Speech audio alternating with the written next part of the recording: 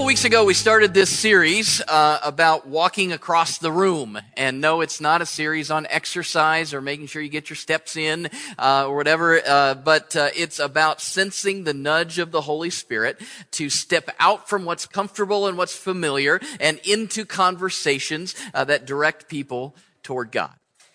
And the key to all of this is not to force yourself to become some crazy person on the corner with a little sandwich sign that says the end is near, right? That's not the goal here. It's not even about memorizing tactics and presentations that you can confront people with. It's all about tuning in to the leadership of the Holy Spirit. The key verse that I keep coming back to is in Galatians chapter 5, verse 25. Since we live by the Spirit, let us keep in step with the Spirit. It's just that simple. The Holy Spirit wants to guide our lives, and one of the main reasons that we're here on this planet is to share the good news of the gospel with the people around us. Oswald Chambers wrote this: God has left us on the earth. What for? To be saved and sanctified? No. To be at it for Him. Interesting way to, sometimes we think it's so that we can be as holy as possible, so that we can be great followers of God, and all that's important.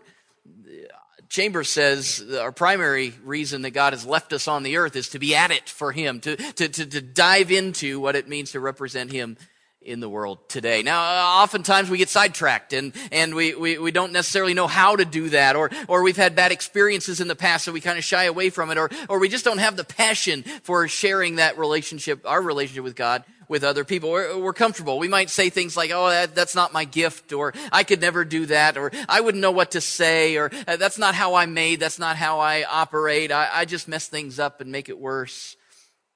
Or maybe you're thinking, you would never admit this, I know, but maybe you're thinking, isn't that what the pastor's for? Right? Isn't that why we hired you, buddy? Why are you up here telling me I need to do something? That's why you're here. I think you went to school to do this, right? So let's kick it into gear there, preacher, and quit making me feel guilty. I'm sure that didn't run through your mind at all. But actually, Scripture tells us in many places that as followers of Jesus, all of us are called, equipped, and expected to share the gospel. All of us are.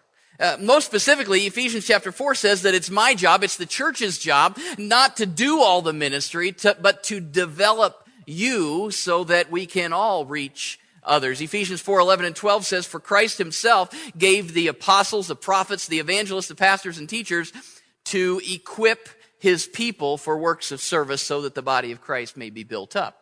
It doesn't say that the evangelists, the prophets, evangelists, pastors, and teachers do all the work to build up the church. They equip the people to do the work of service to build up the church. The main goal of the church, and the main goal of this series in particular, is to inspire you and to equip you so that you can use your gifts and talents, to use the life that you've been given to build up the body of Christ. How do we do that? Well, we take walks across rooms. Well, that's the metaphor that we're using in this series anyway. Based on that book by Bill Hybels. If you haven't read it yet, grab it. I'm sure you can get it cheap off of Amazon. Great helpful information there in knowing what it takes to start up these conversations, to step into these opportunities. Could be as simple as an invitation, inviting somebody to an event, inviting somebody to church, something like that. I need to just share briefly about Nick. Many of you know that my son Nick has worked a summer job for a few weeks down here at a hotel down here in Seville, and he's had a great time. And anyway, the last week of work, a couple days left of work, and he texts me. And I'm going to go pick him up. And he texts me and he says, Dad, can you bring some of those cards from church?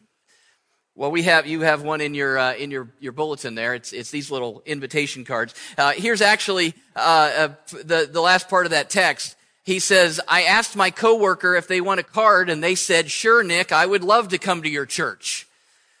Come on, Nick's doing it. You can't let him outshine you, right? These little cards, just one little way that your church is trying to inspire and equip you to share the love of God, to walk across the room, to step into a conversation, to invite someone. Just very, very simple. It could be just that simple.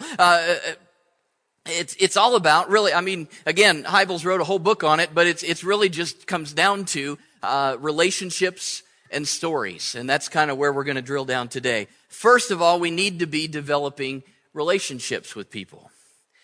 Statistics show that the longer that you've been following God, the less interaction you have with people who are far from God. Now, that just makes sense.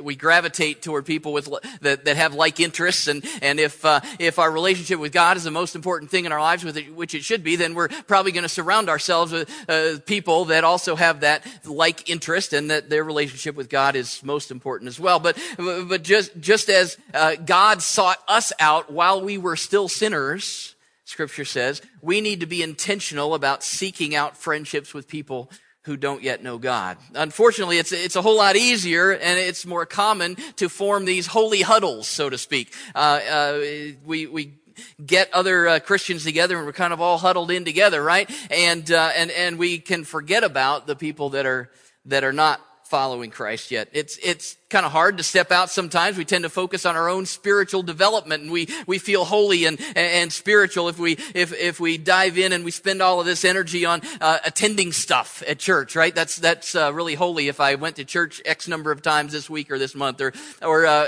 join a Bible study, or I spend time and energy diving into this or that. Of course, all those things are vitally important, and we need to spend time developing our spiritual lives. Those things are essential, but if we're not careful, we can spend so much time, I've heard this for years, we can spend so much time being heavenly conscious that we're no earthly good. We're so conscious of our spiritual life that we're not making a difference in the world where we live. One of our general superintendents, Church of the Nazarene, Dr. David Graves, sent this in an email to pastors just a couple of weeks ago. He says, "This is the biggest detriment to fulfilling the Great Commission that we have today. We don't know any non-Christians well enough to share the gospel with them. Jesus went out of his way, and we must go out of our way to build real friendships with people outside of the church." You know, actually, there are times when instead of reaching out to build friendships outside of the church, many times we actually put down the people that we're supposed to be reaching. They annoy us almost, right?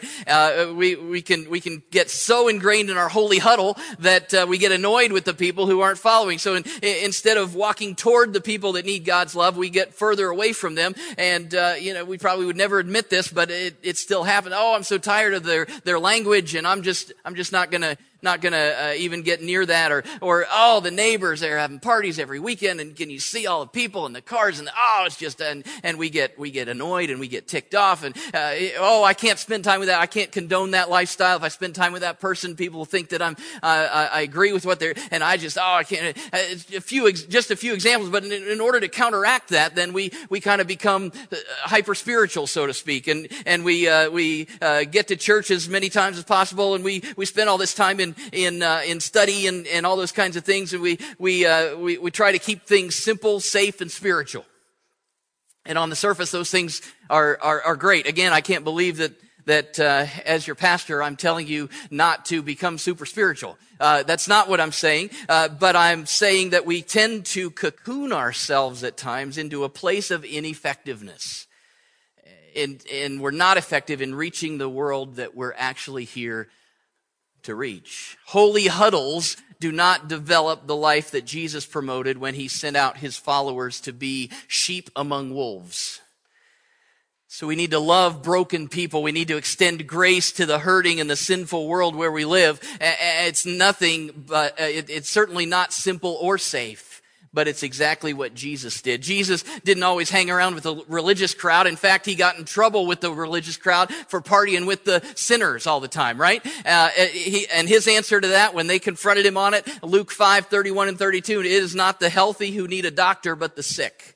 I have not come to call the righteous, but sinners to repentance." So we have to ask ourselves, are we being intentional about spending time with, about building relationships with the people that need God's love? Now, a quick caveat here, so to speak. the Bible does warn against the influence of unrighteous people in our lives, right?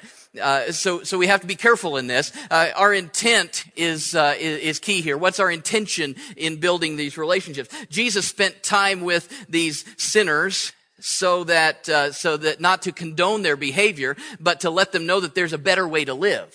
And so there was this intention not of diving into that in order to get my encouragement and support, and these are my friends and this is us, but it's diving into that and finding to point to that following God is better than this. There's something better. He didn't dive into those relationships in order to imitate that lifestyle. He wasn't getting his strength and encouragement from that. He had a close group of friends. He had the disciples that he got his encouragement and strength and fed into, and they fed into him, and they developed each other. But then there was this, out of that, then he could minister to folks who weren't yet following. Paul calls it being unequally yoked, that we're not supposed to be unequally, well, that many times refers to being married to someone we don't share faith, but it can also include close friendships where this is where we're getting our advice. This is where we're getting, so that's not what we're talking about here. We need to be careful in that. I wanted to lay that out here for just a second, but we still need to reach out to people who need God's love, because we can't just cocoon ourselves and just form that holy huddle and ignore the world around us. It could be as simple as you have a hobby, and you, instead of just doing it by yourself, you invite somebody to do it with you. Somebody who doesn't yet follow Christ, and so you're doing that. And as you do that, conversations develop, and situations happen where you can share your faith. Maybe you just need to notice people more. I'm so much, we get in our mindset of, we kind of get these blinders on and we get in this mindset of, this is my life, I got to do this, got to do this, got to do this. We get so busy and we move so fast and we go through, we got the headphones in, we got all of that. And so many times we just need to notice. A quote here from Hybels in his book. He says, try a little experiment this week. So here's a challenge for you this week. As you pull into your driveway, fight the temptation to look past your neighbor. Perhaps for the first time, stop long enough to wonder why God chose to put the two of you on the same block to begin with. Maybe you've already wondered that. Why did God choose to put me on the same block with him? Here's another. When you drop off your dry cleaning, take 4 seconds to smile and ask the name of the person standing behind the counter. Or should you bump into your mail carrier during the day? First of all, apologize for bumping. No, that's not what. Invest a few minutes discovering if he or she has a spouse or kids. What do they like to do on their day off?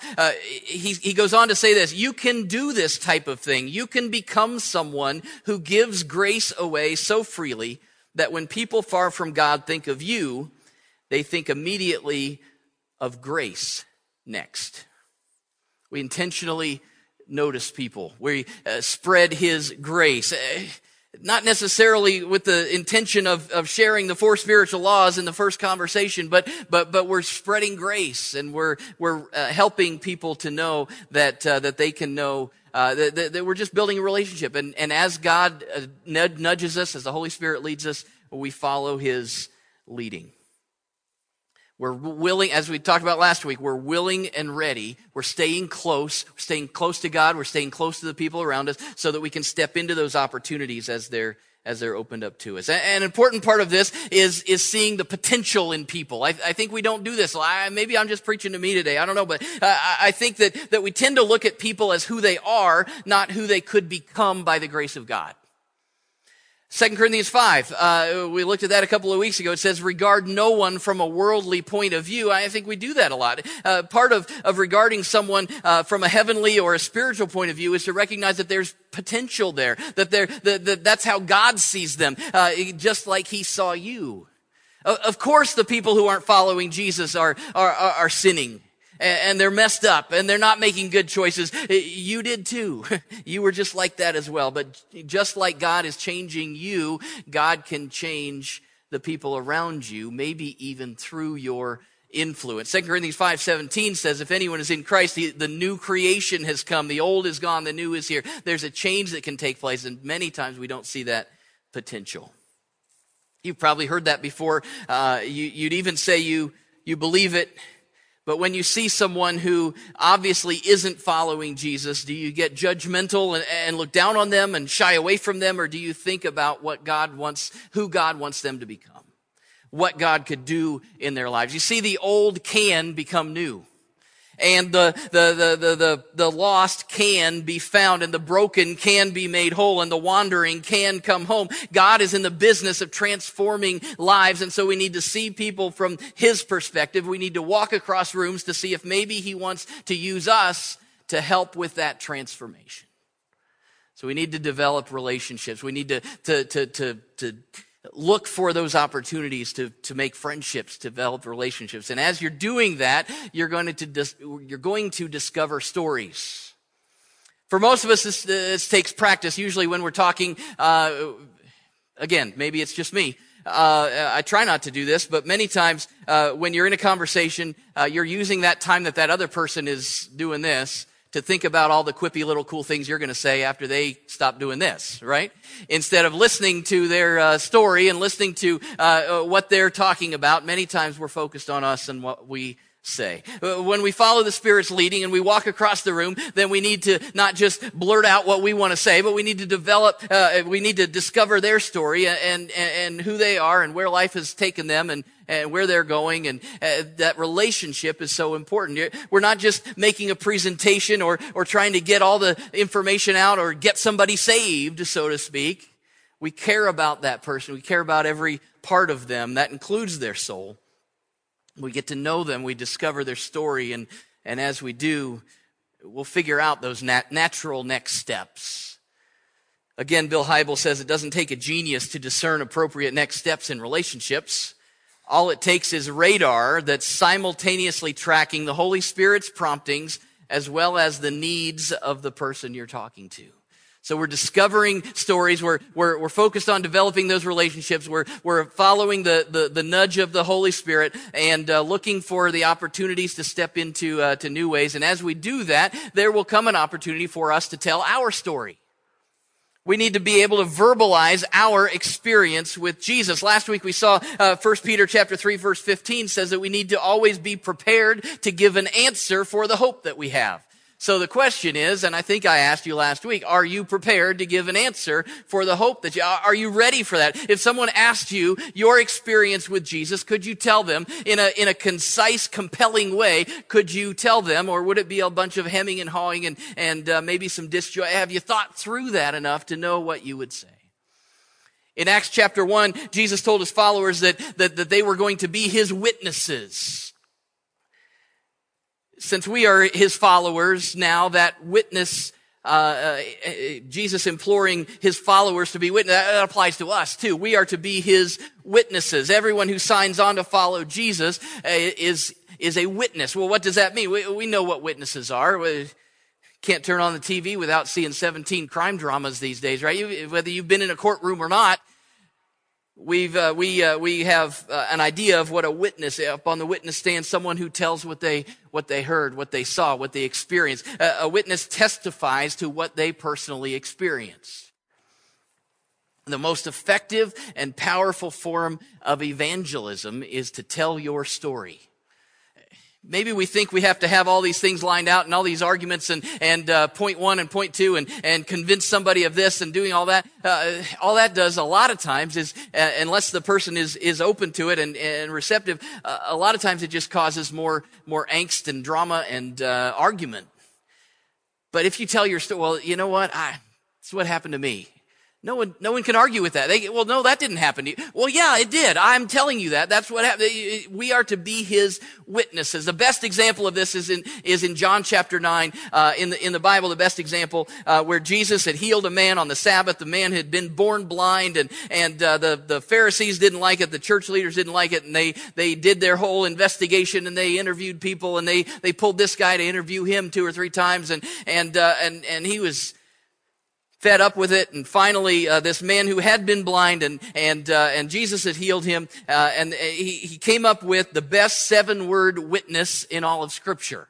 You've heard it before, you've sung it before. He says in John 9:25, I was blind, but now I see. 7 words. 7 words that told the story of his experience with Jesus. He was a witness, telling what he'd experienced. He started with where he was before Jesus. I was blind. And then he proceeded to tell the difference that Jesus had made in his life. Now, because of Jesus, because of my encounter with the Son of God, now I can see everything is different. Everything has changed. 7 words of a transformed life. What are your 7 words? What are your 7 words? Have you thought through that? Have you brought it down to say, this is where I was, this is how I met Jesus, this is what happened? Do we have that? You're a witness. I was blank, but now I'm blank. I was angry, now I'm kind. I was selfish, now I'm compassionate. I was fearful, now I'm confident. I was lost, now I'm found. In search, maybe it's not quite that simple as 7 words. Maybe you need to, stretch it out a little bit. I get that, but we need to be able to explain the difference that Jesus has made in our lives in a concise and compelling way. Not, oh yeah, I go to church and it's cool. That was concise, not all that compelling. Or we can, go through a whole lot. Well, I was, back when I was 3, and we tell the whole story, and pretty soon, they've glazed over and we haven't. Can you tell the story of your interaction with Jesus and the difference that he has made in your life in a concise and compelling way? Be ready to give a reason for the hope that you have. Needs to be short, needs to be specific, needs to be free of religious language for people that aren't in the church or haven't grown up in there or haven't been around it at all. They don't know all those churchy kind of words that maybe some of us know. It's something that we need to take the time to think through. It's something where you need to X out a little bit of time in your schedule this afternoon or this week sometime and pray on what it is, what is your testimony. Sure, it's maybe going to be longer than 7 words. In thinking through what the difference is that Christ has made in my life, maybe it would be a little bit like this. For a long time, I lived just trying to have a good time. And I didn't have a whole lot of purpose or direction, and I usually followed the rules. I'd grown up in the church, and I was just along for the ride, though, in life. And then I met Jesus personally, and he has given me purpose. And accepting his love for me, now I know that I have been created to make a difference in the world, and I still love to have a good time, but I have this amazing peace and that God is guiding and directing my life. Okay, that's more than 7 words. Actually, if you counted, you probably didn't. Just shy of 100 words. Testimony, just shy of 100. So what are your 7? What's your 100 words? I guess if I was to boil mine down, I was aimless. Now I have purpose. 7 words. What are yours? What do you know? Have you thought about it? The challenge, I guess, some more homework for you. Think about it. Spend time with it. Write it down and stuff. Type it. Erase it and try it again. Here's an idea. I don't know what it is. I don't know what to do, preacher. I'm not sure I want to. Well, write something down and send me an email, and maybe we'll talk about it. Or maybe I'll say, well, could you say this? Or could you do it? Eternity depends on it for someone in your life. And if we're hemming and hawing, we're not ready to give an answer for the hope that we have, then those opportunities just might fall through the cracks. We need to be able to tell our story. And of course, we also need to be able to tell God's story. It's about relationships and stories. Discover their story, tell our story, but we also need to be able to tell God's story. What has God done in the world? We need to be able to explain the story of Jesus. I'm not talking about preaching a sermon or leading a Bible study, but we should be able to know how to tell the good news of the gospel. There's this little insert in your bulletin. We're not going to read through it or walk through it, but there's 3 different, just real quick, write them on a napkin kind of ways that we can explain a glimpse of the gospel, the story of Jesus, what Jesus has done in our lives, the bridge, do and done, the morality ladder. Read through that. It'd take you 5 minutes. But those are just little quick things that you can maybe put in your hip pocket and pull out, and when necessary, someone's worried about earning their salvation or earning their way to heaven, you can do the do and done and talk about how Jesus and Christianity is spelled done, not do all these things, but Jesus has already done it for. Commit these things to memory, look over them, be ready to pull them out and share. And maybe it's not that. Maybe it's something else. Maybe other things have worked for you. That's great.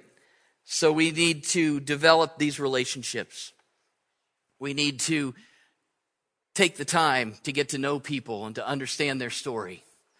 We need to tell our story and be able to share our 7 words or our 100 words or something in a short and concise and compelling way what Jesus has done in our lives. And we need to be able to tell the story of God. Jesus has made all the difference. The wages of sin is death. The gift of God is eternal life. He's the bridge, and we are nothing. We cannot get to God without him. We need to be able to tell these things so that the folks around, it's not just going to happen on it, but we've got to put some work, we've got to put some effort into it. Because we can't just sit back. We can't just spend time in our holy huddle. We've got to, we're on this earth not just to be saved and sanctified and holy. We're on a mission from God. We're here to impact the community around us. We're here to make a difference. We're witnesses. So we need to develop relationships. We need to discover stories. We need to be able to tell our story. And we need to be able to tell the story of God. Because you and I are on a mission from God. Lord God, I pray that as we go from this place, that we would go not just thinking that we've done our religious duty for the week, but that we would go as if the starting gun has just gone off. That we would go knowing that you have divine opportunities for us, that you have people and situations where you need us to represent you. Lord, I pray that you'll help us if we need to do the work, to take the time to narrow down what is it that, how could we say in a compelling way what you have done in our lives. I pray that if we need to carve out the time to do that, Lord, I pray that you'll help us to do that we'll fight against the things that war on our time so that we can make that happen. Lord, I pray that we can recognize that every single moment of every day we are on mission for you, that we represent you, and the choices that we make and the things that we say and the places that we go and the relationships that we have, in every single one of those things, you desire us to represent you well. Lord, you are working and moving in this world. We want to be available to help wherever we can. So I pray that as we go from here, we would go knowing that your Spirit is moving and leading us, and that I pray that you'll help us to recognize the nudge of your Spirit in our lives. We thank you for your presence and your power and for the things that you're going to do in our lives this week as we are faithful to you. In Jesus' name we pray.